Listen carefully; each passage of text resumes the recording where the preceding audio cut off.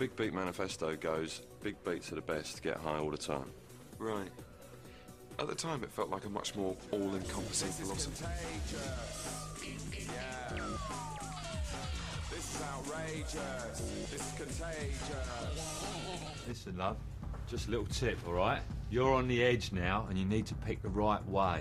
Because one way's heaven, and the other...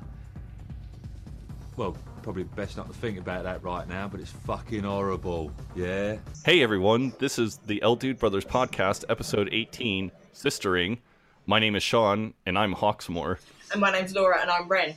How are you doing today, Laura? Yeah, not too bad. How are you? Just this goddamn hurricane is giving me fits here. It's not even impacting me, but it's impacting my job, so it's... Oh, of course, yeah, you work in insurance, don't you? So, yeah, I can see that it's going to be a tough week at your work. Yeah, Texas is only the second biggest state that we insure in terms of population. Everyone's flooded out. That's the situation, is it? Yeah, Houston, which is one of our big areas that we insure, is going to have about 6 feet of water in it. So... God. Yeah. Oh, well, yeah, you're going to be putting in a lot of overtime then. I'm hoping that it won't be as bad because the storm hit and then it kind of dissipated. So Right, yeah. I'm hoping that it won't be that bad, but in my heart of hearts, I think it's going to be bad. So Oh, well, it'll soon be over. yeah, how's your weather over there in... Yeah, it suddenly got really, really hot again. We've had, of course it has, because it's the last week of the summer holiday, so it's going to be hot now for the next month, and we're all going to be sweltering in our classrooms, but it's been like 4 weeks of just rain and misery, and now suddenly we're having a massive heat wave, but it's a bank holiday weekend here, so it's quite unusual to have a sunny one, so that's good. Yeah, it seems like you have gone from heat to rain to heat in the mere, like, 6-7 weeks we've been recording together. Yeah, it's been a really weird summer, but we'll make hay while the sun shines. It's nice at the moment, so... Actually, goddamn it, it's been almost 2.5 months that we've been recording. Yeah, so, it's been... Yeah, Jesus. We've had all the weathers here, yeah. What a fucking But whirlwind. we had the heating on last week, and now it's like 28 degrees in my daughter's bedroom, so it's been a weird one. I keep trying to convince my wife to open the windows in our apartment because it's been a relatively, kind of nice 70s, but I can't quite. The problem is that every time I have her open the window, it pops up into the high 80s. Are you high up? Do the cats get out if your windows are open? Oh, we have screens in our windows, so the cats don't get out. Okay. Except our medium-haired cat. Gosh, I'm trying to think. I guess it was about 2 years ago. He started pushing on one of the screens, and he actually was able to get out. And my wife and I were at a comic book convention that day. Right. And all of a sudden my phone rings, and it's our apartment complex. And they're like, hey, your neighbor called and just let us know that your cat jumped out of your window. And we're like, fucking stupid cat. And so we gave the apartment permission to open our doors so that our neighbor, who had kindly rounded up our cat, could just put our cat back into our apartment. Right, yeah. Are they inside cats? Did he not understand what to do once he was out there? Well, our long-haired cat was actually a stray cat that I found, so he does have some modicum of outdoor survival skills. Our other cat, Mogget, that's our white-haired cat that has been on the podcast a couple times, he fancies himself a outdoor cat, and for a while we rented a house. We had rented a house, and in our neighborhood, there was quite a few kind of feral and outdoor cats. And so when we lived in the house, he was an outdoor cat. But once we moved into the apartment, not an outdoor cat anymore. Right, okay, yeah. It must be really hard. I've never had an indoor cat, and it must be really hard keeping him in. Mogget is really good. Like, when we let him on our porch, he will not jump off the porch. Right, yeah. Bobby, our long-haired cat, will, so... Yeah, all my experience with cats has just been... Oh, no, actually, we had a female cat who she didn't care. She would have happily not gone outside. But all the boy cats we've had just are clamouring to go outside all the time, so... Yeah. Bobby, if we let him out on our porch unsupervised, he will jump off the porch. Do a runner, yeah. Yeah. So that's been our cats. That's a challenge when Yeah. it's so hot, yeah. Yeah. Enough cat chat. Yeah, enough cat chat. Yeah, so Sistering, this is a weird kind of episode, I think, in the middle of a string of very good episodes. Yeah, I wrote at the top of my notes that as I started to watch it today, I'm going into this thinking this is the weakest of the series. We'll see, and I don't think that my opinion changed watching it again. Nope, my final recap basically just says kind of a episode. Yeah, it's not unfunny. It's got some really funny lines, but we'll talk about this more at the end, obviously. But I just don't feel like it's got loads of storyline. I'm just a bit like, all right. Yeah, very basic storyline and just kind of a like I said. Yeah. Yeah. The episode opens up with Mark, and he is on vacation this week, and he is playing Blitzkrieg, which is a 2003 World War II real-time strategy game. I'm glad that you identified it. I didn't even know that was a real game. I thought that was just like a pretend game for the show, so I'm glad it's a real game. Apparently was quite popular when it was released, and yeah, I've never played it because I suck at real-time strategy games. I don't have... It looks like, I don't know if it's just because now, obviously, we're like 15 years on, but the graphics look really basic. I thought it looked like, I don't know if you had that over there, but on Encarta, there was a game that it was like a quiz game and you went through a maze, and I thought it looked like the game on Encarta, so it looked really old-fashioned to me. Believe it or not, that game actually had pretty advanced graphics for the time period that it came out. Wow. Things have moved on. Mark says that he's been playing Blitzkrieg for like 5 hours, and he's kind of upset about wasting that much time of his vacation because he wanted to grit through the Roman Republic, start the GI diet, and learn the clarinet, but he's got to win the war for the Nazis. Yeah, I completely identify with this. Like, we're on summer holiday at the moment, and every holiday I go in thinking I'm going to read like 10 books and do all this, and I end up doing something really stupid, like Podcasting? like watching... Yeah, like watching the whole of The Leftovers, podcasting with an American. I just find like things to do that are not me buckling down and like, you know, intellectually doing something I should be doing. So I completely identified with this scene. Yeah, I can identify with the scene as well because there has been more than one time in my life. I'm a pretty big, I guess I shouldn't say pretty big. I used to be kind of a huge gamer, and yeah, there's been times where I'm like, okay, I'm just going to play for a little while, and I start playing, and then 5 hours later, I'm like, oh my god, my wife is going to be home, I haven't done the dishes, I haven't fed the cat, oh shit. Yeah, it's a way of procrastinating that Mark has found. He's wasting his holiday this way. Yeah. Jeremy just kind of pops into his room, and you hear Jeremy saying goodbye and to somebody on the phone. Then he kind of pops into Mark's room and he's like, hey Mark, your sister's going to be here in an hour. And yeah, Mark's like, my sister? Mark's confused by this. Yeah. It's really, there's like, I think we've talked about this before, but there's so much of Peep Show could be happening at any time. Like, you don't, its time period is quite unclear, but some of the technology is a bit clunky, and this made me think, oh yeah, this was a long time ago, because this just wouldn't happen now.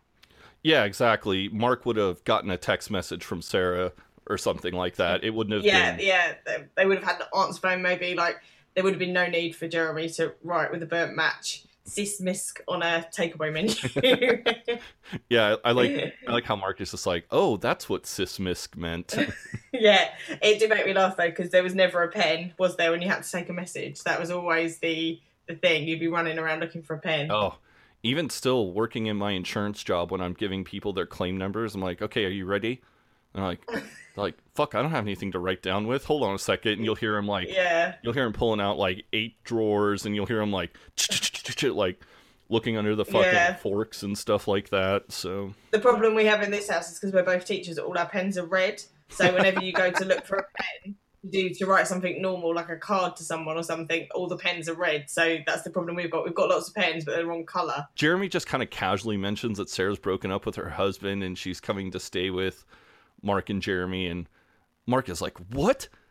They broke up? She broke up with Simon? Yeah, I mean, like, he's understandably shocked, because even if he had read the message and understood it, it doesn't say she split up with her husband there, does it? Nope, it does not. It just says Sismisk. Sismisk, yeah. And Mark is upset they split up, but seemingly most upset because he's never going to get his iPod speakers back. Yeah, and then he says, oh, that's probably not the thing to be worried about, but the base response was pretty good.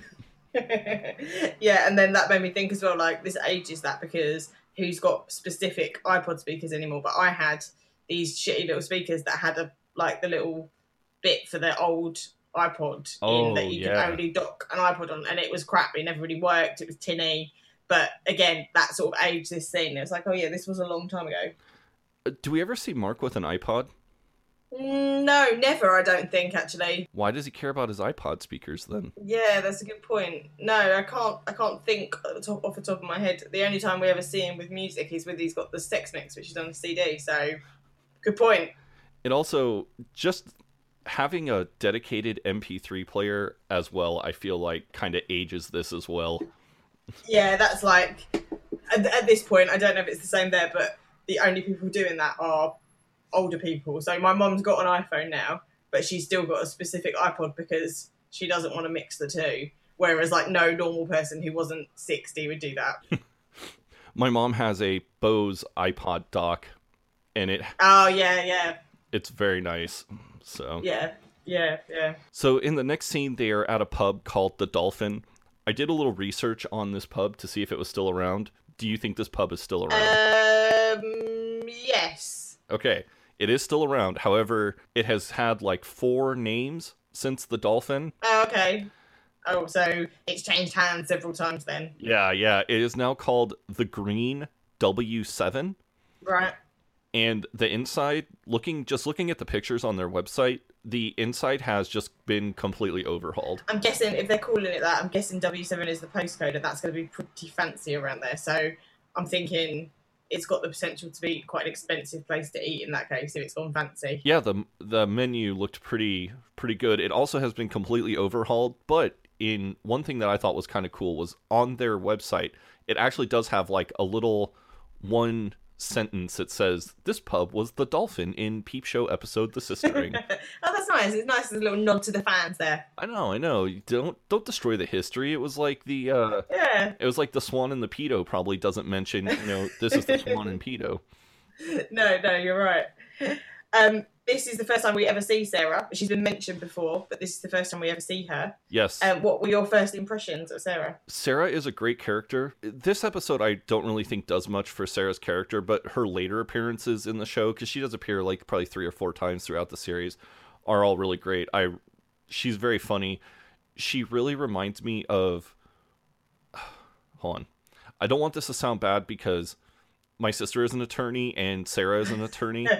My sister and Sarah have some very similar personality traits. Maybe they're what you need to be a lawyer. Yeah. Like my sister has a much better personality than Sarah does, but Sarah's like attention to detail Right, yeah. is 100. Yeah, that is 100% my sister. I imagine that is probably high up on the list of things you need to be a lawyer. So I can see that. I can see that would be something you'd recognise in someone that you knew that was a lawyer. I agree with you. I think she's a great character, and like not so much in this episode, but as she returned, like when in the Christmas episode when she returned, she's very funny in that, and she gives Mark a good she's a good foil to Mark. It's great to see more of his personality and sort of see why he is the mess he is, I think. Yes. Later on in the series, Mark actually needs legal representation in one episode, and she is a fantastic legal representation for him in that episode. Yeah, she's proper on it, isn't she? Yeah. I said in my notes that I know this is really English to be so concerned with class all the time, but in rewatching Peep Show now, it's really, and like examining it more, it's made me feel really common. Like everyone in it seems to be much posher than I am, and my initial thoughts on seeing Sarah here was, my God, she's posh. Like they exist in a different class sphere to me. I guess I don't really feel that way, but it's weird because I do feel that way about my sister, that she is in a different social class from I am. I mean, I don't know if my sister listens to this or not. I love you. But definitely, I mean, it's one of those things where sometimes I'm acutely aware of how much money I don't make.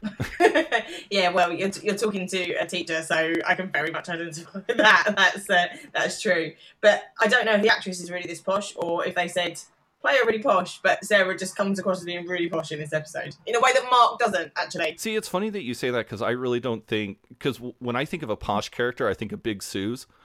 And Right, yeah. I don't think Sarah and Big Suze have any personality traits at all. No, not at all. I mean, Sarah's got a very nice accent, but not in the not in the realms of Big Sue, who's just like talks like the Queen. So, but I don't know, just something about her whole demeanour in this scene made me think, oh my god, she's really posh. But I also wrote under that she's also a twat. So that's that kind of sums Sarah up in this episode, I think. Mark is coming back to the table with a round of drinks, and Sarah's just like, all this shit with Simon has just really been making me want to chomp at the bit to have a conversation with you, Mark, about all the stuff that we've always wanted to talk about. And of course, Mark, we know, not a talker. No, not a talker at all. Nope. And doesn't want to have this conversation clearly, and it's just they're having two separate conversations, aren't they, at this point? Yep. Mark is talking about the jumbo cashews, and Sarah is talking about the shit that went on at Grange Terrace before they moved. Yeah. And it's funny when you actually, I was looking in the script book when you look at the lines, because they are two halves of two completely separate conversations. He's not acknowledging what she's saying, and she's not acknowledging what he's saying at all. It makes me I'm very interested now about what the shit was that went on at Grange Terrace. Yeah, I've written, what do you reckon the shit was? Mum's affair, obviously. We know about that. That's been brought up, or comes up later on. But what else went down? Yeah, I don't know. Maybe that was when the vicar... Jesus Christ, what does he say later? The vicar touched up Uncle Lance. yeah. Maybe that's what the shit was. She also then, I don't want to spoil one of the deleted scenes, but she also says something about the dad that surprised me, considering the dad we then see in Christmas seasonal beatings. But we'll talk about that more when we get to that bit. I'm gonna admit this right now on the podcast, and this makes me feel terrible. I fucking completely forgot to watch the deleted scenes. I did watch them all, so I'll limp you through it. They're just Okay. extensions, really. There's one that's a complete, like, different scene, but they're just extensions, really, of the scenes that we see, so you're fine. Okay. You've had a tough week. Okay, It's well, okay. that's good. Mark thinks to himself, why do people who always want to talk about things always win? Why can't people who don't want to talk about things win? The answer is very simple. It's because the people who don't want to talk about things don't speak up about it. Yeah, that's true. Yeah. Jeremy kind of seizes his moment here, and he's just like, yeah, well, I like to talk about my emotions. I'm a very emotional guy because I'm a musician. I wrote here that I'm a talker. Completely, I'm with Jez, but that my husband just totally isn't. He's not a musician, so maybe that's why. What are you? Are you a talker or are you a not talker? I'll give you one guess. Yeah, maybe it does fall into gender categories. Then maybe. Oh no. There's something in that. No. I'm the talker of the two. Oh, you are the talker. Oh, okay, all right. Yeah, Yes. that does make sense because your wife sounds like my husband. So yeah, but no, Phil would happily not talk about anything. Like, he has got no, like, his whole family are like it. There's no desire to examine anything, and my family are just like perpetually talking about everything to the point that it drives him mad. Like when we're driving together, 30 seconds of silence just is like a dagger through my heart. Yeah, me too. And so I'm always trying to like keep conversation going in the car, and I'm oh, yada yada yada yada, and my wife will just yes. Yeah, like I'm even about trivial things. So like what were we watching the other night that was, I don't know, it must have been like location, some sort of property program. And they were talking about Victorian terrace houses. And my husband was like, oh, my first house I grew up in was a Victorian terrace house. And I was like, oh, I've never lived in a period house, like blah, blah, blah, and started like talking. And then I was talking about all these houses I'd known and how I'd read a book by Bill Bryson about the home. And it was really interesting because it was talking about the different social setups that made houses. And I thought I was being quite interesting. And he just said, you've been talking straight for 10 minutes about houses and I don't care. Like, be quiet. So that sums up our relationship completely. Yeah. I think Nicole and I have had very similar conversations to that.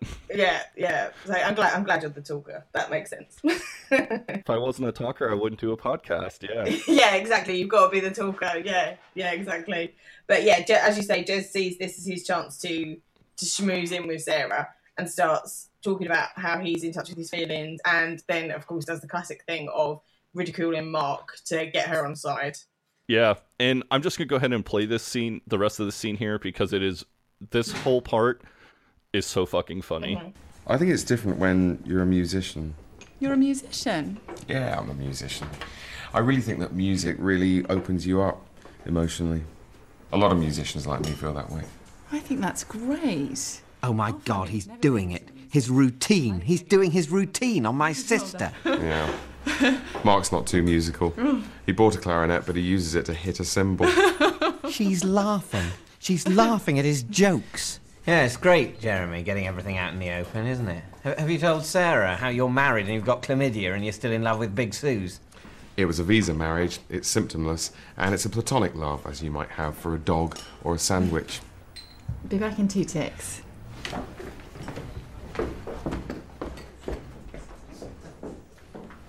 I see you.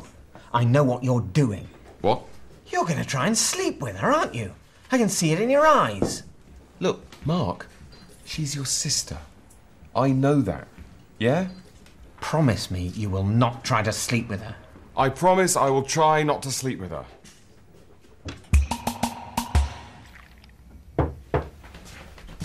So, you slept with her. You promised. I promised to try not to. Yeah, well, you didn't try very hard, did you? Mark, I tried incredibly hard. I love this where Mark is just like, you slept with her, didn't you? And Jeremy's just like, hey, I said I'd try. Yeah, it's really well done. The cut between the scenes when he's like, well, I said I'd try, not that I wouldn't. The cut between the scenes really fucking cracks me up, where it's like, you have to promise not to sleep with her. You slept with her, didn't you? Do you think it's gross that Jez hits on and then sleeps with Mark's sister? Is this outside the bro code? Well,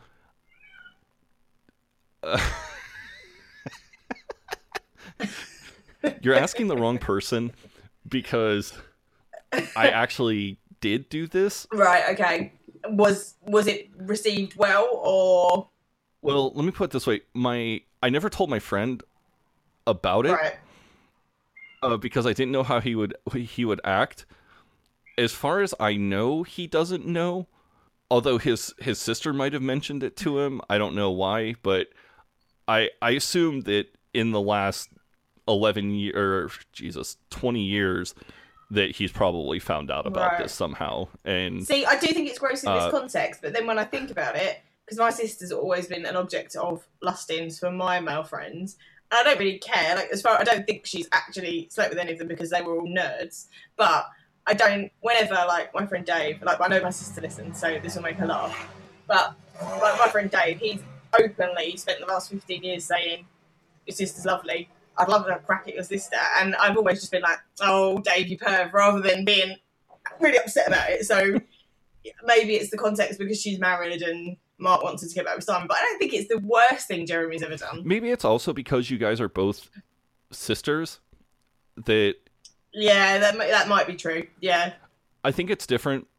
I think it's different when you have when you're opposite gender, because I know in the military, especially in basic training, there was a few people who would make some lewd comments about my sister wanting to have a crack at her, and I'm just like, no, that's my sister. You don't talk about my sister that way. So I can really identify with Mark in this scene, or in the entire episode. So maybe it is about the different gendered sibling. I'm prepared to take that as an answer. So okay.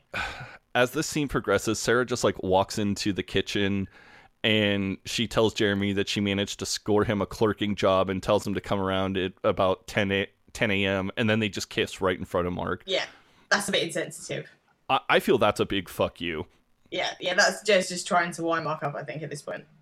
Yeah, and Jeremy then tells Mark, finding a job's easy. It doesn't involve hours and hours making sure every single word on your CV is spelled right. Yeah, Mark's really, really angry about this because that's his whole life. Like, he's spent his whole life believing in the power of the CV and of doing things right. And just playing by the rules. Yeah, and it's always sad for Mark when seemingly playing by the rules doesn't pay off. No. Mark actually has a really funny line here that made me think of something you said to me earlier this week, where he just says, "Nothing means anything to you, does it? Friendship, loyalty, they're just fusty old words like sixpence and codpiece to you, aren't they?" Yeah, this is a very funny line. What did it make you think of that I'd said? When you were asking me about how we don't say fortnight. Oh, yeah. I couldn't believe that. That really shocked me, that you don't have a word for 2 weeks. Like, what? No, we have a word for 2 weeks. It's 2 weeks. 2 weeks, yeah. That really surprised me. And yeah, that is funny in that context. It does make me laugh that they're the 2 words that Mark chooses as well, because sixpence I can kind of see, but codpiece, that's been pulled from a very odd part of his brain. That always makes me think of in Hampton Court Palace, where Henry VIII lived, there's loads of like suits of armour, and the codpieces are always really ornate. So that's what it always makes me think of, is these ornate codpieces. What is sixpence, by the way? Oh, so it was an old coin before decimalisation. So before we got like money that made sense, about 40, I want to say 44 years ago now, they changed the money. But before that, they were like sixpences were 6 old pence. There were farthings. There were some other ones. I don't know, but this is an old coin. There's a big push in America to get rid of the penny. Yeah, that's been talked about here. It's I can see why you would. It's not really worth anything, and it's a bit embarrassing if you have to pay for anything in pennies. So I can see that. I can see why you wouldn't like. I would never. I'd get rid of it at a self-service checkout, but I would never give coppers like pennies and 2p's to anyone because it's just, well, we call it shrapnel. It is just junk that makes your purse heavy. Yeah. I don't remember the last time I actually used change to pay for things. No, unless you're at the seaside and you're on the slots. This week I've used a lot because I've been at the seaside, but otherwise, no, I agree with you. Like, when do you use cash these days, really? It's becoming less and less of a thing, isn't it? Yeah, I was talking to somebody at my other job about this morning because she was saying that there's panhandlers on her street. Right, yeah. And I was just thinking, how hard must it be to be a panhandler in 2017 where nobody carries cash? Yeah, you need, like, contactless machine so people can use their debit cards. You're right. I've never got any change on me. Shit. A panhandler with a square reader? That'll be the next thing. Yeah. Save up all your pennies to buy one, and then you could just get a shitty old iPhone for like $50 and then a square, That's true. Yeah, you can do it on your iPhone now, can't you? Yeah. Somebody could just donate the square reader to you, and you could just sit like cash or square reader. Boom. I was in a photo booth yesterday that even had contactless, and I was like, this is the future. Like, money really is going to stop being a thing by the time my children are adults. I really think that. I love, I'm assuming by contactless, you mean like where you tap your phone to it, right? Yeah, or your card, yeah. Yeah. I love NFC. Like, I use it all the time at my other job. I just have my card loaded on my phone, and then I'll just tap my phone to the vending machine, and it'll spit out a soda. Yeah, you can use it on the underground now. So I was on the underground last week, and people were doing it on their phones, and I was like, this is the future. I'm living in the future. It's like the Jetsons. Yeah. At this point, Jeremy points out, Sarah's a 29-year-old solicitor. She's capable of making her own decisions, and she has a great ass. And yeah, Mark does not take that well, does he? No, he does not want to hear about Sarah's ass because he knows what Jeremy does with the electric toothbrush and the bum stuff. I was upset to find that I'm now older than Sarah was. That made me feel really old. Oh, that you're now older than she is? Yeah, so, because obviously when I first watched this, she was like a proper grown-up and I was a teenager, so it was like, and I was like, oh, imagine being 29, and it's like, oh, I'm actually nearly 3 years older than that. I feel so decrepit, is what I felt hearing that. I feel that way constantly, She seems to have her shit much more, even with the divorce, she seems much more of an adult than I feel. That was what I was thinking was, yeah, that's what a grown-up should look like. She's got a proper career, she's got a haircut. I'm not rocking those things properly, I don't feel. No, it's like watching the Olympics and you see some of these gymnasts that are like 14 years old, 15 years old, and they're representing their country and winning gold medals, and you're like, I'm never going to achieve anything like this in my entire life. I don't know if you get Simon Amstel over there, who's a comedian, but there was a bit of his stand-up, and this was probably like 10 years ago now, where he said, how can a functioning adult have been born in the mid-90s? But now it's like, how can a functioning adult have been born in the year 2000? Like, there was someone on MasterChef who was born in like 2001, and I thought, I don't want to see this. This is just depressing me. Oh, man. So Jeremy tells Mark that his shag with Sarah wasn't just a shag, and as soon as he met her, he had these strong, uncontrollable feelings, and Mark just looks completely disgusted, and he's like, you'll say anything, won't you? You'll just say anything. Why are they still friends with each other? Because this really sort of underlines that Mark just is in complete contempt of Jeremy, I think. I've wondered that same thing. Why are they still friends? Because if I had a friend who was being this skeezy about my sister, I would probably just be booting him to the curb. Yeah, I mean, I know they live together, so it's harder to get rid of him, but you do think, God, like, shake him off. Oh, I know. Jeremy thinks he's in love with Sarah, and Mark can't blame Jeremy for falling in love with her, but he doesn't believe that he actually has. And Jeremy is just like, oh, what do I need to prove my love? Do I need to get her a stuffed animal the size of Digby, the largest dog in the world? Yeah, that made me laugh a lot. The idea of a puppy the size of Digby, the biggest dog in the world, was a visual image that made me laugh. Well, I always thought this was a reference to Sir Digby Chicken Caesar. No, it was a film. Yeah, I know what you mean from Mitchell and Webb, but it was a film.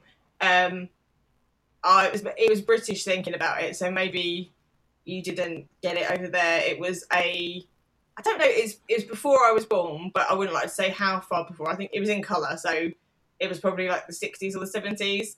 And it's a children's book. I think he's a sheepdog, and he ends up drinking something that makes him really big, and they're going to put him in the circus. But I just know he was a big dog. I don't remember the ins and outs. Spike Milligan did it.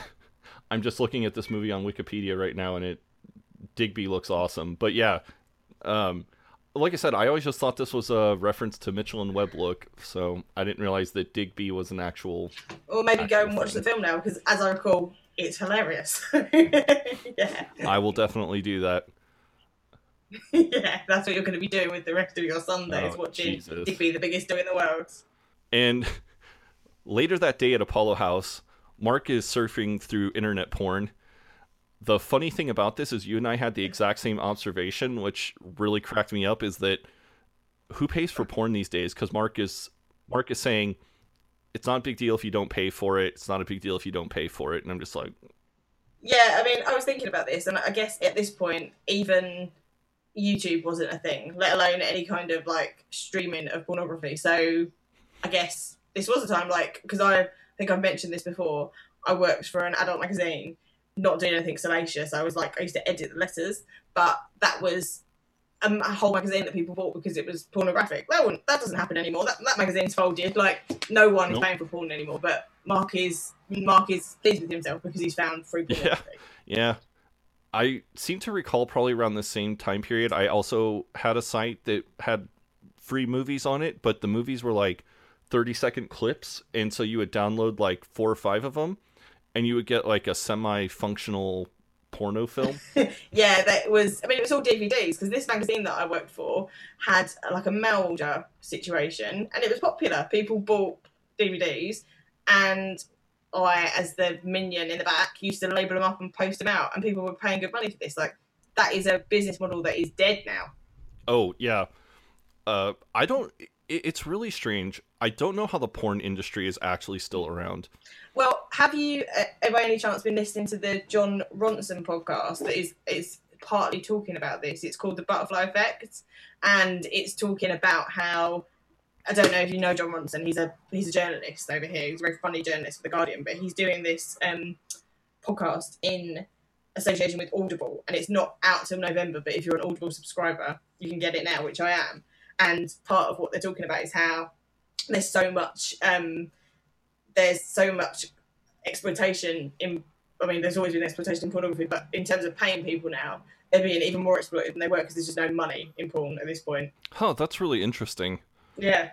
It's worth a listen. It's good. On this podcast, they were talking to a director who said it's pretty disheartening to film something and know that within like a month, the whole thing in its entirety is going to be up on a website that you've got no control over whatsoever. It just surprises me because YouTube is, movie companies are so good at being able to crack down on, people uploading movies onto YouTube. I don't understand why, like Brazzers or whatever the big porn companies are can't just contact these porno sites and are like, hey, this is copyright material, this needs to go down, this needs to come down, this needs to come down. Maybe because it's a murkier part of the internet or the film industry, maybe it's harder to, there's still a lot of people working in porn who don't even use their real names and stuff. Maybe it is harder to get people to complain in the way that they would with a normal film. Yeah.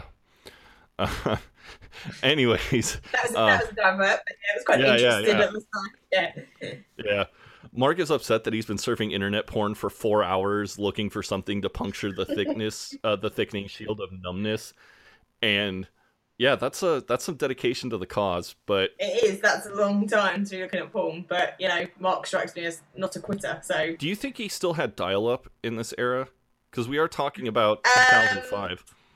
Certainly, we still had dial-up in this era, so potentially yes. Yeah. So actually, yeah, I did know. I knew a couple of people that had broadband, but they were more forward-thinking, so I don't think it would be out of the realms of possibility that he still had dial-up. Yeah. We hear a doorbell ring, and Mark just starts, 1 minute, 1 minute, like as he's closing out all the windows and everything. And he goes to the door and opens the door, and who should be standing there but Big Suze herself. And she is looking for Jez because she wants to practice her lines with him. Yeah, and Mark just kind of totally throws Jeremy under the bus here, and he's like, "Oh, Jeremy's out actually with my sister." Who he's dating. Yeah, that was a bit much, wasn't it? That was a bit, but I suppose he's crossed with him. Fair enough, I guess. This whole episode is littered with them just being so, like, arguing with each other so pettily about everything. Yeah, being really horrible to each other, like, really unpleasant. And, yeah, like you say, he just totally throws him under the bus without a moment's thought. Nope. And they do it to each other back and forth this entire show. Yeah.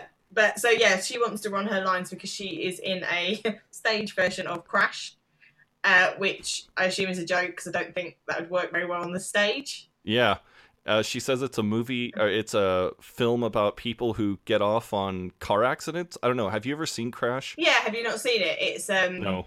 It is about. I think it's like about cars, but it's about racial tension in. I want to say.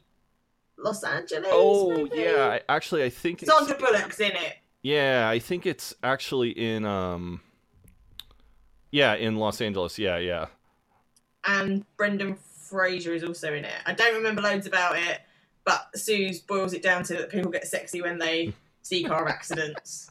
think it's on a bigger scale than that. I think she's boiled it down to its absolute minimum you can say about it, but she's in the stage version of it. In my head, it's a musical version. Yeah, that would be well. amazing. Yeah, just a musical of, Yeah. Crash. Oh. So Mark is thinking about how beautiful she is, which is true. Whenever she's on stage, on the screen, you do think about how beautiful she is. That is her overriding characteristic. And then he says that she's kind of stupid. Doesn't he say that how she's beautiful? How did Jez ever get with her or something? And then he says, I guess she's just a bit stupid, which is maybe not completely unfair. She does seem a little bit of an airhead. Yeah. She asked Mark what he's doing, and he's just saying internet research, and she's like, right, looking at nudie lady research, and he's like, oh my god, she's not stupid at all. She's incredibly perceptive. Yeah. And then she says, oh yeah, you've written this in your notes. She says, don't worry, I won't tell Sophie. Yeah. And you've made the same observation as me. Have they ever even been in the same room together? You're right. I don't know that they have. The only thing that I could think of is that, maybe it's like, if you tell your friend, like, oh, don't worry, it would be like me being like, oh, don't worry, I won't tell Phil. Like, yeah, maybe it's just that she knows he's with Sophie and she's just being playful. Yeah, that's the only thing that I could think of, because that was a weird line otherwise. Yeah. Mark says that he's going to a Hawksmoor church, and surprise, surprise, Big Suze is related to the Hawksmoors about 1,000,000 times removed. Yeah, that made me laugh a lot. And the idea of Marcus being a bit of rough is really funny as well. Yeah. I, Mark Corrigan, who was privately educated until Dad's British aerospace shares went kaput. I think this is the first time as well that in the show that it's ever referenced that he went to private school until his dad's shares went kaput, because I know on the Series 1 extras he talks about it in that because he does like a video CD. But I think this is the first time he ever actually says in the show proper that he went to private school but then had to leave. Yeah, you are right. That is true. Yeah. Big Suze, Mark then just is kind of awkward, and he's like, maybe if you, I don't know, possibly, and she's just like, oh, I'd love to go to the church with you, and he's like, oh, well, that was easy. Yeah, he didn't have to put any effort there whatsoever. Nope. That's not at all. Not at all. No, we don't see them on their day trip to the church, but we do then see them talking about it afterwards on the Dance Revolution map in an arcade for some reason. Playing Dance Dance Revolution, which is a very strange game for Mark to play. Yeah, not what I would have associated Mark with, but they're having fun. And they're being playful with each other, or Mark's being playful and she's being nice, which he's taking to mean her flirting with him. Yeah, they're actually playing to Cotton Eye Joe by the Rednecks. Oh yes, yeah, they are. You're right. And I Great tune. actually looked up which version of Dance Dance Revolution this is, because I'm just crazy like that, and it is called DDR Max 2, and yeah, because there was like 8,000 versions of Dance Dance Revolution that have come out in the last, I don't know, 20 years. I've never been on a dance map. Oh, it's not very fun. At least for me, because I don't have any rhythm. No, it doesn't look fun. That's why I've always avoided it. Like, I just always thought, well, I'd suck at that. So, but Mark's holding his own. He doesn't look like he's completely sucking at it. Well, they're also playing on beginner level. Oh, okay, are they? Right, that makes sense. Yeah, you can just tell by the amount of arrows that are appearing on the screen. Right. They're playing on very beginner level. I'd need it at like super beginner level, I think. Mark is trying to figure out how to turn the conversation back to ecclesiastical architecture, and he's like, I'm Hawksmoor, you're a Wren, which he probably should have reversed that. You're Hawksmoor and I'm a Wren, or you're Hawksmoor and I'm Wren, because she actually did say she was related to him. So yeah, you're right actually. But that you said you had to look up Hawksmoor. You weren't aware of who he was. Nope. I did it at school. I did it in history. I suppose it makes sense you wouldn't know. I just assumed it was like universal knowledge.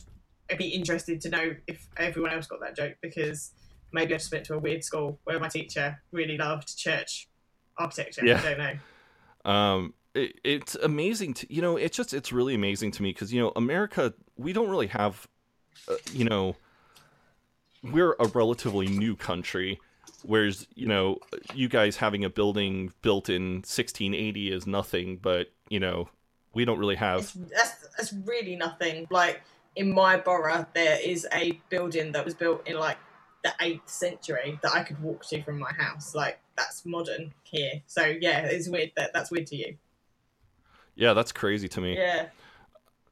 Mark is just like, oh my god, I've fallen in love with Big Suze. I am a total fucking dope. This is the moment on the dance mat that he fell in love with her. Yeah, and I can't blame him. I mean, she is a very good, decent person, so it doesn't shock me that he's fallen in love with her. No. I'm not sure that he's really in love with her, though. I think he's just desperate to be... I don't know, he's so desperate for approval, and she's so pretty. Yeah, it's probably more he's in love with the concept of her. Exactly, and also I've written in my notes, I can't remember where I wrote it, but somewhere I've written, you would have thought their friendship would have been more obvious, like been more sustained as it goes on, because this is the only time we ever see that closeness between Mark and Big Suze. It never happens again. Yeah, that's a good point. Yeah, that is a good point. You don't really ever see Mark and Big Suze interact again. No, it's not a love that lasts, let's face it. The next day, back at Apollo House, Mark he's just being completely different in this scene. He's making a smoothie, and he's chuckling about how he's going over the 5 daily recommended intakes of fruits and veggies, while simultaneously cutting Jeremy's fruits and vegetable intake, and Jeremy still believes that potatoes are a fruit, the asshole. Yeah, this did make me laugh because I've got 2 best friends, and statistics are always about 1 in 3 people, and he says here that Jez is going to get cancer, or he's not going to get cancer, and Jez is, not that he wants Jez to get cancer, but obviously one of them are going to. And I always think when it's 1 in 3, I think, well, that'll be one of the 3 of us then dead. That'll be one of the 3 of us then having a miscarriage. That'll be one of the 3 of us then, like, getting run over by a bus. Like, I always think of things in those terms. So I identified with Mark here. It's kind of dark. It is dark, isn't it? I was thinking as I realised that's what I thought. Damn, that's morbid. Maybe I shouldn't be admitting this on a podcast, but that is how my mind works.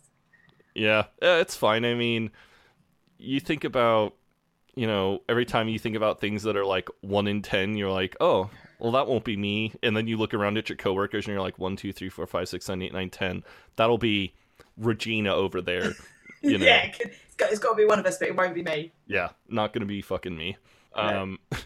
Jeremy just kind of walks back into the kitchen, and he's wearing a suit, and he just sort of like plops down on the chair, and Mark is just like, "Oh, how did your job go today?" And Jeremy's just like, "My job is a lot like the movie The Killing Fields." Yeah, it's another one-day job that Jez can't handle. I know. And but Jeremy has a little more, his attention is focused a little more elsewhere, because he is like, "Oh, what's Big Sue's doing here?" Yeah, and she's using Mark's computer to email her agent, which again shows you how old this is, because she obviously either doesn't have a computer herself or doesn't have access to be able to email him. Oh, Christ, I didn't even think about that. Yeah, and she's using a computer in a different room, and like, yeah, it just ages this horror. I know, in the 2017 episode of Peep Show, Big Sue's would just be chilling out at her apartment using her iPhone to... Exactly. send She wouldn't email. be messing around with Mark's computer that's probably got dial-up on it. And a sticky keyboard. Yeah. As Mark drinks his smoothie, he hears a phrase that we only hear Mark utter once in the entire series, and he goes, that is tickety-boo. And Jeremy just looks at Mark just really strangely. Yeah, and it comes out that this is like a family saying for Mark's family. They all say it. Has your family got a weird expression they use? I was curious to know. No, we really don't. I'm sure my extended family up north has one, but I unfortunately don't get to see my family. Anyways, so Jeremy looks suspicious of Mark, and Big Suze tells Jeremy that Big Suze had told Jeremy that her and Mark had been out. Mark just says they went to a British museum and then to an IMAX to watch a 3D film about the Rolling Stones, and then he just sort of casually offers Jeremy a block of fudge. Yeah, I thought it was funny that they've gone to, as well as the Hawksmoor, or if it's a different day, they've gone to the British Museum and then to the IMAX, which are two quite different things. And I imagine that Mark chose the British Museum and she chose the 3D film about the Rolling Stones. Yeah, I could see that. Yeah, I think they compromised on what they wanted to do that day. Jeremy just has this line where he's just like, "Oh my God, you are in love with her," and Mark is just like, No, I'm not in love with her. And then Jeremy's just like, "Thanks for telling Sarah that I'm in love with her." And Mark is like, "Well, contrary to all beliefs, if two people are doing it, then they should be shouting their love to each other from the top of the and Jeremy rafters." just looks really unhappy, but he can't really say anything because he started the whole love thing. So I know. Big Suze is like, "Oh, Mark, I'm sorry, I deleted your email book." And Mark is just like, okay, whatever, not a big deal. Yeah, and then he's like, "I've got a paper copy," and he's like, "You nearly crucified me the day I changed your homepage." Yeah. You crucified me when I changed your homepage. And then Mark is just like, "Oh, why do you even care? Because you're with Sarah." And Jez is like, "Oh, I don't care. I don't care. I'm just interested. And sometimes being interested makes people angry." Yeah, and then Jeremy says something like, "You've got no business being in love with her. Enough people are already in love with her. She's full," which is a very funny line. What line? I'm sorry. I got my phone vibrated. Which line? Jez says, "You've got no business," something like, "You've got no business being in love with her. She's got enough people that are in love with her. She's already full." That's... Yeah, she's already full. Yeah. Yeah, there's a lot of people in love with her, and she's full.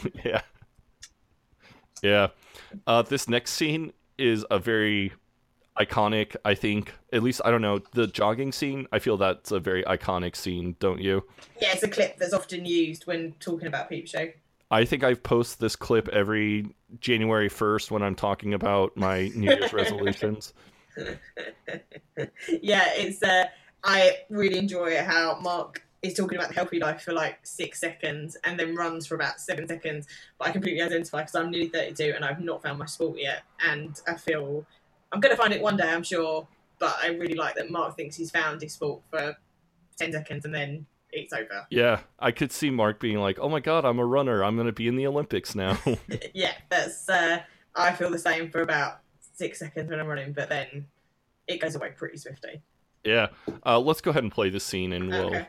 Oh, yes, the healthy life. Haven't surfed for filth for days, and I've almost forgotten the images that are seared into my brain forever. Oh, sorry. Not getting much sleep. They found asbestos in my airing cupboard, so I'm on a camp bed in the hall. Well, if it all gets too much for you, you can always crash at my place. Oh, well, thank you. So, ready? Oh yeah, I'm ready. Ready to watch your lovely bottom before I have a heart attack. Hey! Wow, I'm actually good at this. Maybe I'm a natural. Yeah, I'm a jogger. Of course, there had to be a sport for me. I just never realised. I'm a natural jogger. Feel the legs like two great steam locomotives pumping away. I'm Cram, I'm a vet, I'm unstoppable. Jesus, is that a stitch? Fuck, I think I'm going to be sick. I've got to slow. I need to walk. Oh, I think I'm going to puke. I'm literally going to die. What an idiotic boob I was back 10 or 11 seconds ago. I'm like a steam locomotive. I just love this scene. She's so, and I like as well how like she's got proper running gear on and she's all like perky and like even though she's running, she's really done up and he's just wearing like the most gross grey old man polo top and looks like he fell out of a bin. He hasn't even got any sports clothes to wear. I mean, neither have I. I don't know what I would go running in, but he I look doesn't. like Mark rather than like Big Sue's. But they're just the contrast between them is very funny. Yeah. Also in this scene, as you heard, Big Suze mentions that they found asbestos in her airing cupboard and she needs a place to stay. And so Mark volunteers for her, volunteers his place for her to stay. Yeah, which is very kind of him. But obviously he's got ulterior motives. Does he? I don't think so. Well, the next we see of them anyway is that they are she's coming out of the bathroom, it's bedtime, and he's got a bed on the floor. And good fucking God, she looks so...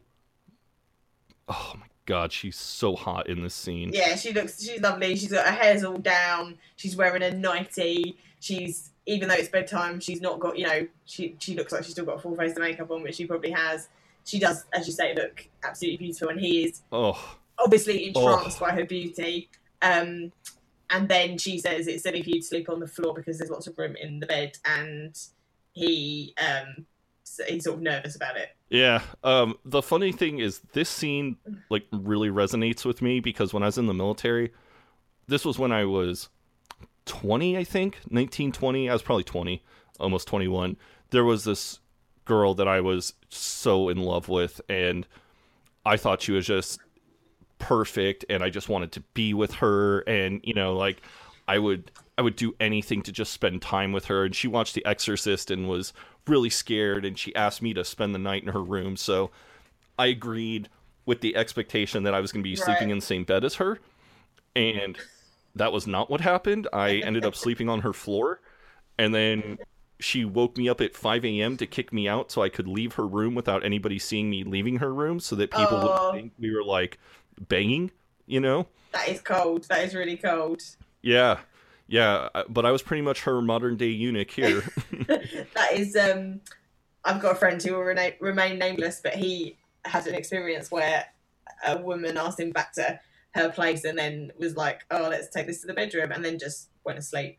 And that's scarred him for life. That's a story that he often recounts in and this is why I was so hopeless with women before he met the woman who's now his wife. But so it's clearly a common story, but I've never done it to anyone, so I'm in the clear. But yeah, that's Mark here is very nervous about getting into bed with her, but she completely cuts off any kind of thought, doesn't she, that there's anything sexual going on. Yeah, she calls Mark both a big cuddly grouch ball and a modern day eunuch, both of which are not very flattering descriptors. No, and likens him to Fozzie Bear as well, which is the other one. But like you say, these are not sexy characters. No, not sexy characters at all. And no. And Mark then thinks that he will wait for her to go to sleep and then he'll stroke her hair, which is probably the saddest line in all of Peep Show, when that's how he's going to get his kicks now. Oh, I know. And he's just like, all the hair touching I can get. But her hair is lovely, so I can see why you'd want to. It looks like it'd smell of strawberries. But, yeah, I don't know. I think if I was touching my wife's hair when she was asleep, that, she would feel it and be like, the fuck are you doing? Yeah, I can't see anyone wanting to touch my hair when I'm asleep. It's I've not got the beautiful, rich hair of Suze. My hair's been bleached to buggery and been every colour under the sun, whereas Suze has got healthy, beautiful hair. So I think it's a wholesome love. That's why he wants to do it. Oh, I remember the other comment that I wanted to make. There's a comment that Mark makes where he's like, she probably has a title and is just too embarrassed to mention it. Oh yes, when they're on the dance mat. Yeah, did you think that was ironic considering that she did end up marrying royalty. Yeah, I did write in my notes, but I forgot to say that that's funny. Now she actually is a lady, so there you go. Yeah. Yeah. Maybe they saw her what in does this it and say? thought, He's like, she's so posh, she's got to marry one of the royal family. We'll find a minor one. Lady Big Suze and Lord Mark. Meanwhile, while all this is going on, in Jeremy's room, Jeremy's got the sex mix going, and him and Sarah are just going at it. Yeah, his heart's not in it though, is it? This happens a few times when Jeremy's having sex and he's thinking, and you can see that he's not really. He's thinking other things. Yeah, he's thinking of, about Mark being in love with Big Suze and how, it's not fair for Mark to be in love with Big Suze, and all of a sudden he just is like, oh my God, she smells like Mark. She must use the same talcum powder. Like, who still uses talcum powder? Yeah, that's really funny. But then I thought it was probably unrealistic they would smell alike because they don't live in the same house. But you do know that kind of like family members smelling the same, different people's houses smelling different to each other. Like, so Yeah. that is it. Probably is not very realistic in this case, but it made me laugh because you can imagine it. Yeah. Jeremy is like, he requests for her to slip a finger up his bum, and she just looks completely disgusted, much like Mark does. She's not into that. She's not a sexually liberated woman, is she? Nope. But then she has to go and ruin it by just saying, now that is tickety boo. And that is not a phrase you would utter during sex either. That is such an unsexy phrase that even if that was your family's choice of weird phrase, you wouldn't say it then. I'll have to remember this line next time on JLB Survivors. It's like, post a quote that you could say during sex, and then I'll just post this one. Yeah. And Jeremy comes to the realization that he is having sex with Mark. Yeah. I've basically got my penis inside of Mark. Yeah. Yeah, it's... And, yeah, I feel bad for Jeremy in this scene. Yeah, it's gross. You completely, you come to the realization with him of how disgusting it is. Yeah. I had the same realization when I hooked up with my friend's sister. I was like, ooh, I don't like this, and this is never going to happen again. So. I think it is weird, like you say, about if you've got siblings that are of different genders, obviously, because I've only got a sister. But when I think about it, like, my husband's got a sister, and they look the same. Like, they really do look the same. She's just got longer hair and wears makeup. I bet if you stripped them down to their, essential features, they would look the same, and... yeah, that's a bit icky for if you were the friend of one of them having sex with the other. Probably it's sometime later the next day, and Mark is cooking dinner in the kitchen, and Jeremy's just like, oh, so we're going to do this, eh? Dinner for the four of us. You, me, Big Suze, and Sarah. You are such a bastard. And this is Mark at his absolutely best passive-aggressive. I love him in this scene. He's just pure evil. Yeah. And he's like, steady on, my mushroom stroganoff isn't that bad. Yeah. He just is completely not having it. He's not entering into this conversation with Jeremy. He's just playing it straight. Yeah. And so then Jeremy is just like, hey, I already told Sarah that you probably wouldn't, but, I just wanted to ask, maybe if Sarah needed a place to stay for a few months, could she stay here? And, I told her you probably wouldn't because of, space. And Mark is just like, oh, that's fine. Well, we'll make it work. Yeah. In the most passive-aggressive way possible. Yeah. And he's playing so, exactly like you said, he's just being so passive-aggressive in this scene. And then Jeremy goes to tell Sarah in the other room that it's okay. And she's got loads of papers in front of her. And she says that I think we've got a problem. Your national insurance dealings might not be in order or something. And he's just like, oh my God, there's a mark in here and there's a mark out there. I'm surrounded. It did make me worry about my own national insurance dealings though, and thought I should probably look into that. So it's given me, made me think about that. So is this, so you actually have to sign up for NHS? It's not just Automagic? No, so your national insurance is it's a tax that you pay on anything you earn that kind of pays for all the the NHS and the state pension and child benefit and stuff. Okay. But sometimes you can be on the wrong code and you can be paying too much. And I haven't checked in a while that I'm not on the. It's good because if you're on the wrong code, you've been emergency taxed for ages, and then you suddenly get a massive lump sum, and you're like, oh, brilliant, they've been saving it for me. But sometimes they don't notice and they owe you money. So yeah, I'm gonna check. All right, so later that night at Apollo House, we have Mark, Big Suze, and Jeremy eating dinner. Sarah is missing from the table. Yeah, and I fucking love this. Like, Mark is just, this version of Mark is brilliant. He's just being like a passive aggressive evil Svengali, trying to make the conversation turn around to Jeremy becoming his brother-in-law. Like, it's just horrible. Yeah. There's a was it Big Suze asks Sarah where Sarah is and tells Jeremy that Mark, she's like, oh, Mark said you're very much in love with Sarah, and that must mean Sarah is amazing. And Mark just has this complete shit-eating grin on his face where he looks so smug you just want to throat punch him. Yeah, and Jez asks Suze how things are going with her and her guy, and she's like, yeah, that's over. No need to twist the knife about it. Yeah. Let me just go ahead and play this entire scene because, like you said, this scene is funny. This is probably the funniest scene in the entire episode. Yeah. So, what is it especially that you love about her? Oh, I couldn't possibly... Oh, come on. I mean, is she the one? Do you think it will last? No. I mean, I hope it does, but nothing does it? So I'm just being realistic. He's bashful, but I see brother-in-law material there. So, Suze, how's everything with your bloke? What's his name? Oh, well, we finished actually, Jez, so no need to twist the knife, thanks. Oh, Suze, sorry, I had no idea. I'm here for you. Jeremy, I think your girlfriend's crying. Your sister, really?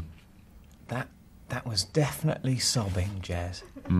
But she was taking a call from your dad, Mark, so maybe if it's family stuff, you should...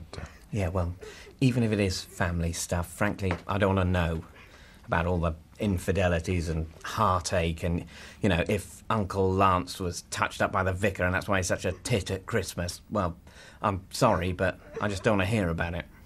She does sound very upset. All right, yeah, fine. I'll go and talk to her. It'll be good to hear about everything.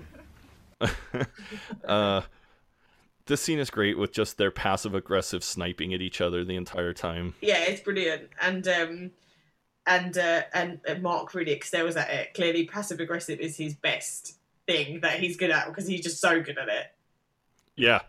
Do you think this episode would just have been shorter / better if Jeremy had just admitted to Mark that he was just into Sarah because they were banging? Yeah, I don't really know why he doesn't, because it's not like Jeremy's got a reputation as a great guy to maintain, is it? It's a bit weird that he doesn't, but I suppose maybe he's being as passive-aggressive as Mark is in a way. Like, he doesn't want to admit to just being a bongo-playing fool. He wants to get one over on Mark. Yeah, it seems to me to be that way as well, that he just wants to get one over on Mark. But honestly, it frustrated me when I was doing this deep dive back into this episode where I was just like, Mark, why are you being this way? You know he is just using her for sex. Yeah. Like, just deal with it, man. Fuck. I guess it's that English thing of that Mark can't say it out loud. Like, he can't just say... Mark just can't just say things. Otherwise, the world would fall to pieces. Yeah, I guess that's maybe my American way of looking at it versus your British way of looking at it. Yeah, I definitely know people. I'm close to people who I completely like. My mum, definitely. I mean, it's one of her good qualities in a way because she's quite stoic. But my mum would rather have her arm chopped off than actually say that's uncomfortable or I'm not comfortable with this or whatever. Like, it's a very British trait, I think. Yeah. As Jeremy goes into the bedroom to comfort Sarah, he gets excellent, amazing, like, fantastic news, doesn't he? Yes. She's crying and he's sort of like, oh, great, we're going to have to talk about this. This is another hour of my life I'm not going to get back. And she says that her and Simon are going to give it another go. They're going to go to Cafe Rouge for a steak and a summit. Which I thought was a very funny way to describe it.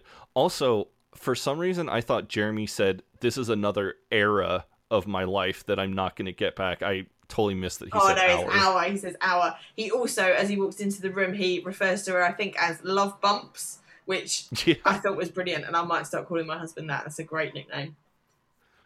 I don't know if I could get away. I already have a little funny nickname for my wife, but I don't know if I could get away with all of a sudden changing it one day. Yeah, I mean, I think if I suddenly switch from calling him Dickhead to Love Bumps, but he might be confused. But I might try it. I'll see how it goes. Yeah, report back to us next week during jurying.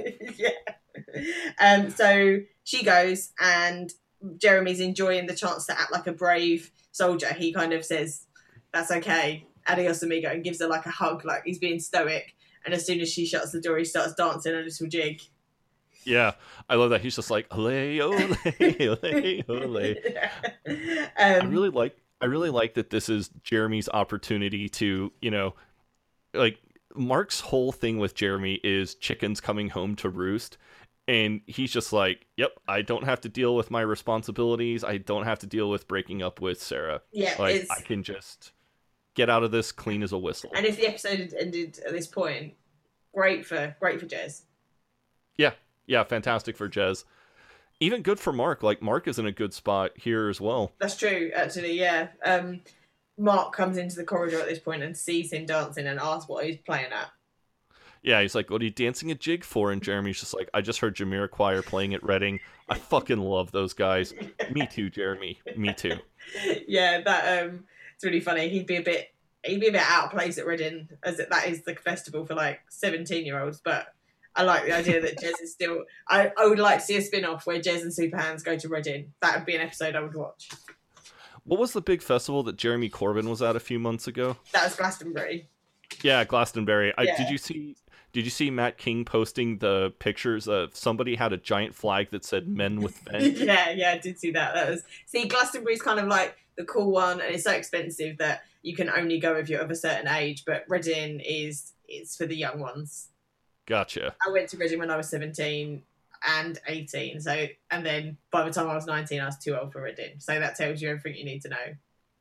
The idea of going to a full day rock festival just makes me want to cry at this point. What, like, you couldn't do it? I couldn't do it. There's one here in Kansas. It's called Rockfest, and it is the biggest in the United States. It is the most attended one-day music festival in the United States, and it's insane like how many people go to this thing every year. And part of me is like, oh man, what great bands, oh god, that'd be so fun to go to. And then I'm just like, oh yeah, but then I'd have to be outside for 12 hours listening to heavy metal and dealing with the elements. Like, no thank you.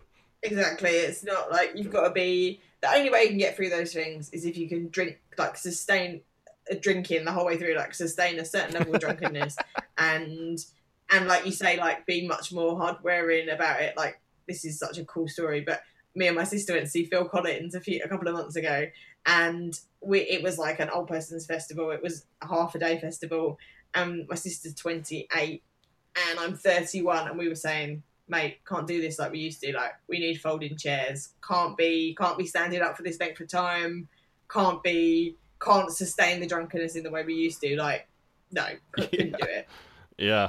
I went to, there's a festival here in the United States called Lollapalooza, and Lollapalooza was the last outdoor music festival that I went to, and that was 2005, so I was 24, and I was like, okay, I've had a fun 6 years of outdoor music festivals, I'm done.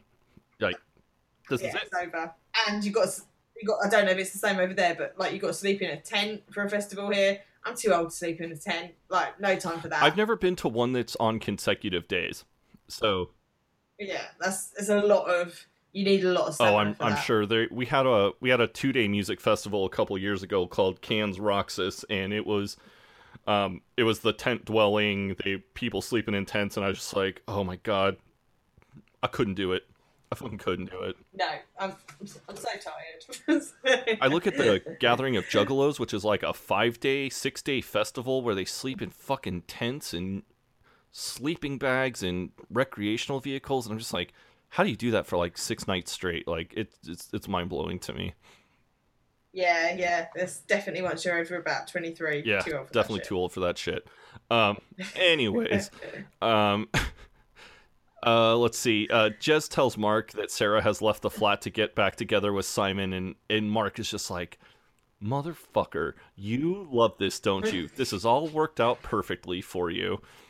And Jez is just like, yeah, I mean, he's not even really trying to hide it, is he? Like, he's just sort of like shrugging his shoulders. Yeah. Like, whatever. Mark is just like, and then he just kind of comes back or Mark comes back at Jeremy and he's like, oh, come on, Jez, this is me you're talking to. There's no need to pretend. And Jez is just like, well, maybe it's time you stop pretending to be in love, to not be in love with Big Suze. And Mark just is like, what? What are you? Look, I mean, she's a beautiful woman. That's just a fact. A blind man could see that. I mean, I'm not going to do anything with her. I'm just kind of a blind eunuch looking at a painting. Yeah, and Jez kind of says, fair enough. And to Mark and thinks he's won, but Mark thinks, like, my carefully nurtured public image is working for me. And Jeremy's just like, okay, and says he wants to crack open the gin. And it's funny because I also had a carefully nurtured public image that has helped me out from time to time. So that's always nice. Yeah, I went out with one of those who was like harmless on paper, but actually a total bastard. Oh. And so whenever you said like, oh, he was a total bastard, people would be like, oh, but he seems so nice. And it's like, yeah. So, but I don't think Mark's not. His public image and his private image are pretty much the same thing. I don't think anyone's going to be saying Mark's total bastard anytime soon. Jeremy, he's like, oh, let's go ahead and crack open the gin, and then if we flash like back just seconds later, and Jeremy is passed out drunk on the couch. And Mark thinks brilliant due to his total lack of self-control. He's drunk himself out of contention, and then Mark decides to go and speak to Big Suze and just completely throws Jeremy. Big Suze is like, oh. He was really guzzling it down, wasn't he? Mark says he thinks he was just upset about Sarah. And at this point, he can tell that like Big Suze is having her own little crisis, which... Yeah, I've written posh people's problems. I wrote the same thing. I think I wrote first world problems somewhere. Yeah. Did you remember this part? Because I will be honest, I completely forgot that this was even a thing. I think I did. Yeah, I mean, I didn't remember it in great detail, but yeah, I think I did remember it. Big Suze has just found out that her sister fell off a moped in Zakynthos. Zakynthos, yes. Okay. It's a Greek island. And she might have to have a pin in her leg, but worse than having to have a pin in her leg, she's flying budget. And so it'll be a nightmare coming through airport security. And the only airline that really understands is British Airways. Yeah, that's so funny. I've never flown BA. I'm not fancy enough to have flown BA. So that's definitely a posh person problem right there. I've never flown BA. I'm not fancy enough to fly BA. So, but this is why Susie's in tears, is because her sister is going to get hassled going through airport security. It's funny to me because this is such first world problems, and it's like people have serious issues in this show, but Suze's is just her sister is gonna get hassled going through airport security. Yeah, you can see that Suze would be, if you knew her intimately, it'd be quite easy to hate Big Suze, because this is not, it might be the first time that she has one of these problems, but her problems are not real problems, are they? At all. Not real problems at all. And Mark is just kind of is like, that's terrible. And he goes to hug Big Suze, and they're hugging, and Jeremy just kind of throws the door open, and he's like, oh, this looks like a very sweet scene. What's going on here? Yeah, he's gone from absolutely passed out cold to up and ready for a fight. Rather coherent, too. Yeah, very coherent for someone who's drunk a bottle of gin. Yeah, and Suze just kind of looks at Jez, and she's like, oh, I was just telling Mark about Tor and her moped. This next bit is pretty funny, so I'm just going to go ahead and play the confrontation between Mark and Jeremy here. Okay. Oh, this looks like a very sweet scene. Just what exactly is going on here? Hi, Jez. I was just telling Mark about Tor and her moped. You realise what he's doing in here, don't you? Jez. He bloody loves you. It's pathetic. I bet you've got a hard-on, haven't you? What? No, of course I haven't. She was telling me about... Well, stand up straight. Take your trousers off. No, don't be ridiculous. If you're innocent, you've got nothing to hide, have you? Come on, let's have a look. No! Let me feel it. It's hard, isn't it? No, and even if it was, it wouldn't prove love. It's just a human body. Oh, right. It's a human body. Suddenly you're admitting to having a human body. You're no bloody eunuch, that's for sure. I'm going to answer the door now, Mark, but I'm coming back for you. And your cock. I'm coming back for you. And your cock. I love the way as well that he's like, he thinks it's completely reasonable to just sort of inspect his trousers, and he's like, take your trousers off. Take your trousers off, and Mark's like, no. No. Even if I do have one, what's I just have a human body. Yeah, well, you're admitted to having a human body now. Yeah. But the reason that Jez has had to go to answer the door is because Sarah is back and she is crying. Yeah, and Jeremy is just, God damn it, really? Ugh. Yeah, he's just like, the look on his face is everything. Yeah. And she says that Simon didn't really want to get back together. He wasn't serious about getting back together because she looked at his phone and it had text messages on it. Yeah, and some rather interesting text messages. Yeah, all hugs and bloody kisses, she says. Yeah, and we get a flashback to Mark's bedroom, and Big Sue's pretty much just point blank asks Mark if he has feelings for her, and he's just like, this is it. Betray Sophie, destroy Jeremy. And Mark just says, honestly, Suze, I like you, sort of, but not even really that much. Yeah, he says that she's horsey. You're the horsey type. Not that I've got a chip on my shoulder, but, you know, you're a throwback, a kind of Marie Antoinette figure. Then he goes into the semantics of let them eat cake, which is very funny. That he feels the need to say it was a mistranslation. She never said that.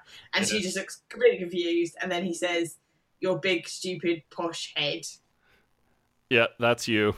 Yeah. And she just looks sad, confused, totally bewildered by what he's just said. Yeah, I don't blame her, because it was on the JLB Survivors page that somebody mentioned the scene. I was like, I don't even remember this. And then I watched it and I was like, wow, Mark is being a real asshole here. Yeah, I mean, the thing is this episode is quite forgettable, isn't it? So I don't think I'd sort of forgotten this in terms of that. But yeah, I guess I'd forgotten they were ever friends. I'd forgotten that Mark and Suze had an episode where they were friends, to be honest. Yeah. And then it flashes back to Jeremy and Sarah, and Sarah is just crying, and Jeremy has no idea how to get her to stop, and she just, she goes, Jeremy, we've got so much to talk about, but I want to use the bathroom first. And she just walks into the bathroom and then closes the door behind her. No sooner does Sarah walk in the bathroom, but then Big Suze walks out of Mark's bedroom, and she just looks at Jez, and she's just like, I need a drink. Would you like to get a drink with me?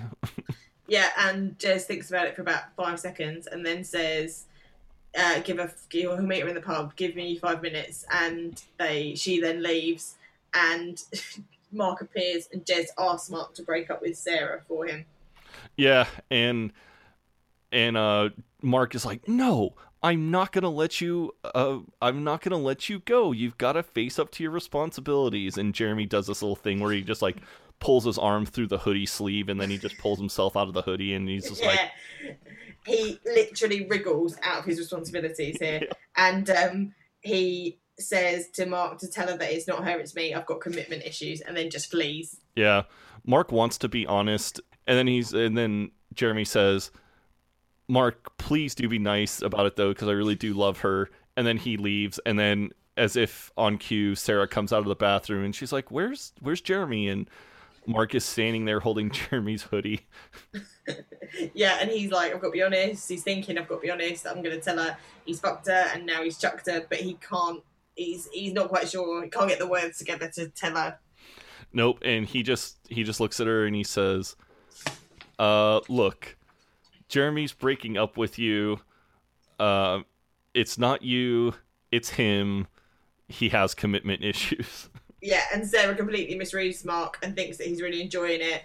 And she then just starts a barrage of, you're very controlling. I think you need to think about why this is. You're really enjoying this. And he's just like, I really don't. I don't enjoy this, but maybe if you just stop talking, everyone would stop dumping you. He just hits her with like a truth bomb. Yeah. And she just is like, oh, okay. And Mark just thinks, great, I dumped my sister. Maybe next I'll ring up my granddad and tell him he's a boring twat. Yeah, which is a very good, funny line. And then it is the end of the episode. Yeah. You said you hadn't watched the deleted scene. There is only one. And I don't really know where it slots in, so I might as well say it slots in somewhere, I think, towards the end of the episode, but it is Mark and Sarah arguing. So it kind of fits in well to talk about it here. And Sarah's just saying that she thinks that she likes Jez. Like Mark saying, more or less, I don't know what you're doing, like bothering with him. And she says, I like him. I think he's funny, sweet, and clever. And Mark's just like, well, he's not clever. And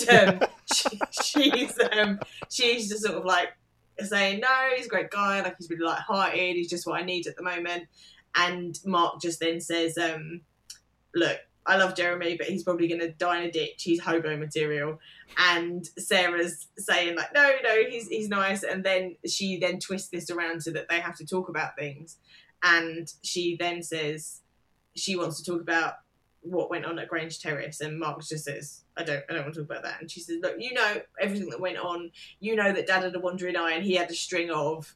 And Mark cuts her off and just says, no, I don't want to know. And she says, you know what went on with Mum and Mike Wilson? They used to meet up after their pottery class. And that's where the deleted scene ends. I didn't think it added much more to the sort of the taking the storyline along in the episode.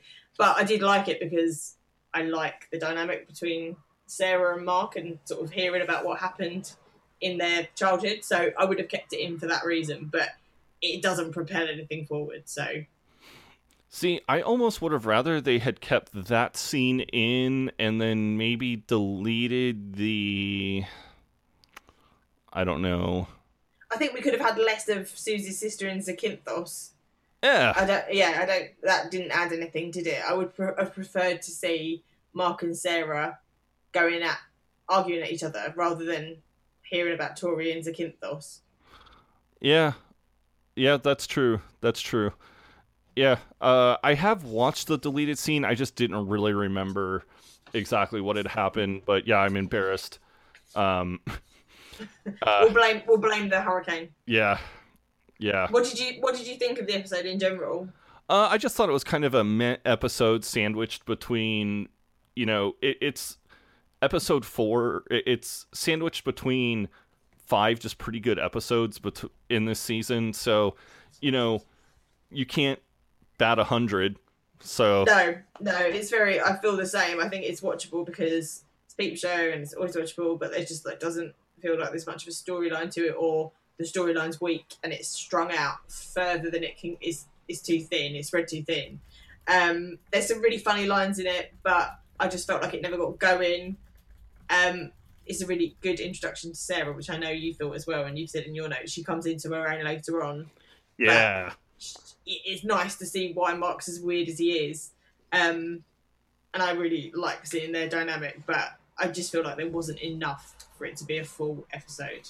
Yeah, it's okay. I mean, like I said, 80% of the episodes, I guess I'm bad at math, but 5/6 of the episodes are really good. So you can't, you can't ask for more than that. Yeah, exactly. It's watchable, but it's not one of the best episodes. Yeah. And once again, we are going to segue into our favorite segment of the show, which is Peep Show Culinary. Donnie, once again, thank you. I'm glad your back is feeling better. Good to hear. Good to hear he's feeling better. Yeah. For our main course, we'll be preparing mushroom stroganoff. Steady on. It's not that bad. It's mushroom stroganoff for me just sounds like, ugh. Oh no, I really like mushroom stroganoff. I was about to say that's a good meal as far as I'm concerned. Maybe it's just I'm not a mushroom fan. Oh, okay, yeah, I love mushrooms, so I'd be happy with that. The second week in a row with mushroom conversation. Yeah, I don't like rice, which is the traditional accompaniment to stroganoff, so I'll have some mash, please, with mine. All right. Alongside your main dish, you have a bit more freedom to choose what you like, but our goal is to get over the recommended 5 fruit and veg a day. I can't remember if jacket potatoes count, so do your own research. Go ahead and knock out one of those fruit servings on a beverage with the orange juice Mark was having when he confronted Jez about sleeping with Sarah. For dessert, we're going to have the block of fudge that Mark used to try and distract Jez from realising that he's in love with Big Suze. And afterwards, you need to drink enough gin to drink yourself out of contention. I can't think of anything stranger than just drinking gin until I passed out. Yeah, straight gin is no one's friend. Even gin and tonic is not. It doesn't taste very nice. Nope. Gin always makes you cry as well. They don't call it Mother's Ruin for no reason. Well, we've got... I guess this will be a good point to talk about how the show's going to be changing a little bit coming through probably like September, October, I think. Yeah, probably like September, October, maybe early November. The show's going to be changing just a little bit. We're still going to be covering Peep Show. We're still going to be putting out episodes every week. As I'm sure most of the people that listen to the show are aware, Mitchell and Webb are starting a new series called Back. When did you say the first episode airs? September 6th, I think? Yes, Wednesday, September the 6th on Channel 4 at 10 o'clock. So what we're going to be doing is, before we get into what we're going to be doing, Laura, can you talk a little bit about the plot or, kind of the general overview of what Back is about? Yeah, so Back is it's written by Simon Blackwell, who was one of the producers, I think, at some point on Peep Show. He did. Yeah, he directed one of the episodes. He's been certainly he's worked with Mitchell and Webb for a long time, and he also was involved in the In-Betweeners, I believe, at some point. And it is about, so Mitchell and Webb are starring in it. David Mitchell is Stephen, he has a beard, so he's definitely not Mark. And Robert Webb is Andrew. And the storyline is, I'm getting this totally from Wikipedia, but you can sort of tell from the advert that's been on Channel 4 this week. Stephen, who is David Mitchell, his dad dies, and his dad is a pub landlord and local legend, and he is going to take over the family business, but his plans are interrupted when Andrew, who is played by Robert Webb, turns up, and he is a former foster child who was briefly in the family, like 30 years before, and he returns to the family and is eager to renew his relationship with his brother. He keeps calling him his brother, who is David Mitchell. And whilst Andrew quickly charms the rest of Stephen's family, including his mother and his sister and uncle, Stephen quickly begins to resent Andrew and views him as a glib and dangerous sociopath who is about to steal his family, his business, and his life. That sounds awesome. I can't wait. It sounds like the characters are so different from Jeremy and Mark, so it won't be... Yeah, the advert looks great. And like you say, they seem completely different, like, to Mark and Jeremy, so I think it's going to be like a break away from them, from those roles. Yeah. It looks great. Yeah, can't wait. Yeah, I'm really looking forward to it. So basically, kind of what our plan is, and as with everything in life, everything is subject to change, but our plan right now is that we will watch 2 episodes, and then on September 17th, instead of a Peep Show podcast, we're going to do a podcast about Back, where we're just going to kind of recap the first 2 episodes. Then we'll do 2 episodes of Peep Show, another episode about the next 2 episodes of Back, 2 more episodes of Peep Show, and then an episode about the last 2 episodes of the series. Yeah, we're assuming it's going to be 6 episodes. I can't find any information about that, but I'm guessing it will be. So, yeah. Even if it's longer than 6, I mean, we're basically every 3 weeks we're going to be doing a back cast. Yeah, we will. We'll work it out, like, when we've got a bit more information. But like you say, subject to change, this is what we're going to be doing. Yeah, and we're just very excited about a new Mitchell and Webb property. So, we're going to jump into it, and fingers crossed that it's going to be good. But I have faith. Yeah, I've got faith that it's going to be good. I think that you know, even the worst Mitchell and Webb output has been good, and I think this looks like it's got a solid writer, a solid producer by the looks of it as well, and obviously Mitchell and Webb. So like you say, I've got faith it's going to be great. Yeah. By the time this episode comes out, Robert Webb's book will be out. So if you have a chance to read it or even read parts of it, just tell us what you think. And he's going to be doing like an audio presentation of the book in 5 parts. Did you see that? Yeah, so he's going to be tomorrow morning here. And by the time this comes out, it would have been already. So Monday morning, by the time you hear this, it'll already be there on iPlayer. Robert Webb is going to be reading extracts from the book on Radio 4. So I think it starts on Monday morning, but come Monday morning, all the episodes are going to be on iPlayer. So you can listen to them all in one go. And it'll be available on iPlayer, on the Radio 4 website, and obviously to listen to on Radio 4 as well. So my plan is to listen to the audio bits all in one go at the beginning of the week, and then the book comes out on Tuesday, and I've got it on pre-order, so as soon as it's downloaded, I'm going to take a look at it and start reading it. Yeah, I'm excited. That's awesome. Yeah. Also, apologies for the length of the episode last week, or for Shrooming, I guess. We're going to try in the future to not go over like 2 hours. So yeah, it's so hard because there's so much to talk about, but we're going to self-censor and talk a bit less, even though we are both talkers, as we have gleaned earlier on in the episode. Yeah. So thank you for everybody that's listened to Shrooming, and the main reason that went long was because my conversation with my buddy ended up going substantially longer than what we thought. Did you listen to that part of the show, by the way? I did. I really enjoyed it. Yeah, it was really interesting to hear from, like, you know, you take for granted as a Brit, like, you know, all these British things are like, and it's just so interesting to hear people who don't have the cultural references, what they think about these things. Yeah, I'm going to be going on his show on Tuesday to talk about the Defenders, so I'm excited about that. Oh, nice, good. I'll make sure that you link to that on Twitter and stuff so everyone can definitely will. Listen. Yeah. All right, and with that, I think this is a good time to wrap up this episode. We're going to be back next week with Jurying, which I watched Jurying yesterday and was like, yeah, definitely uptick from this episode. Yeah, agree with you. Just before I go, I wanted to say that we have now reached over 1,000 followers on Twitter.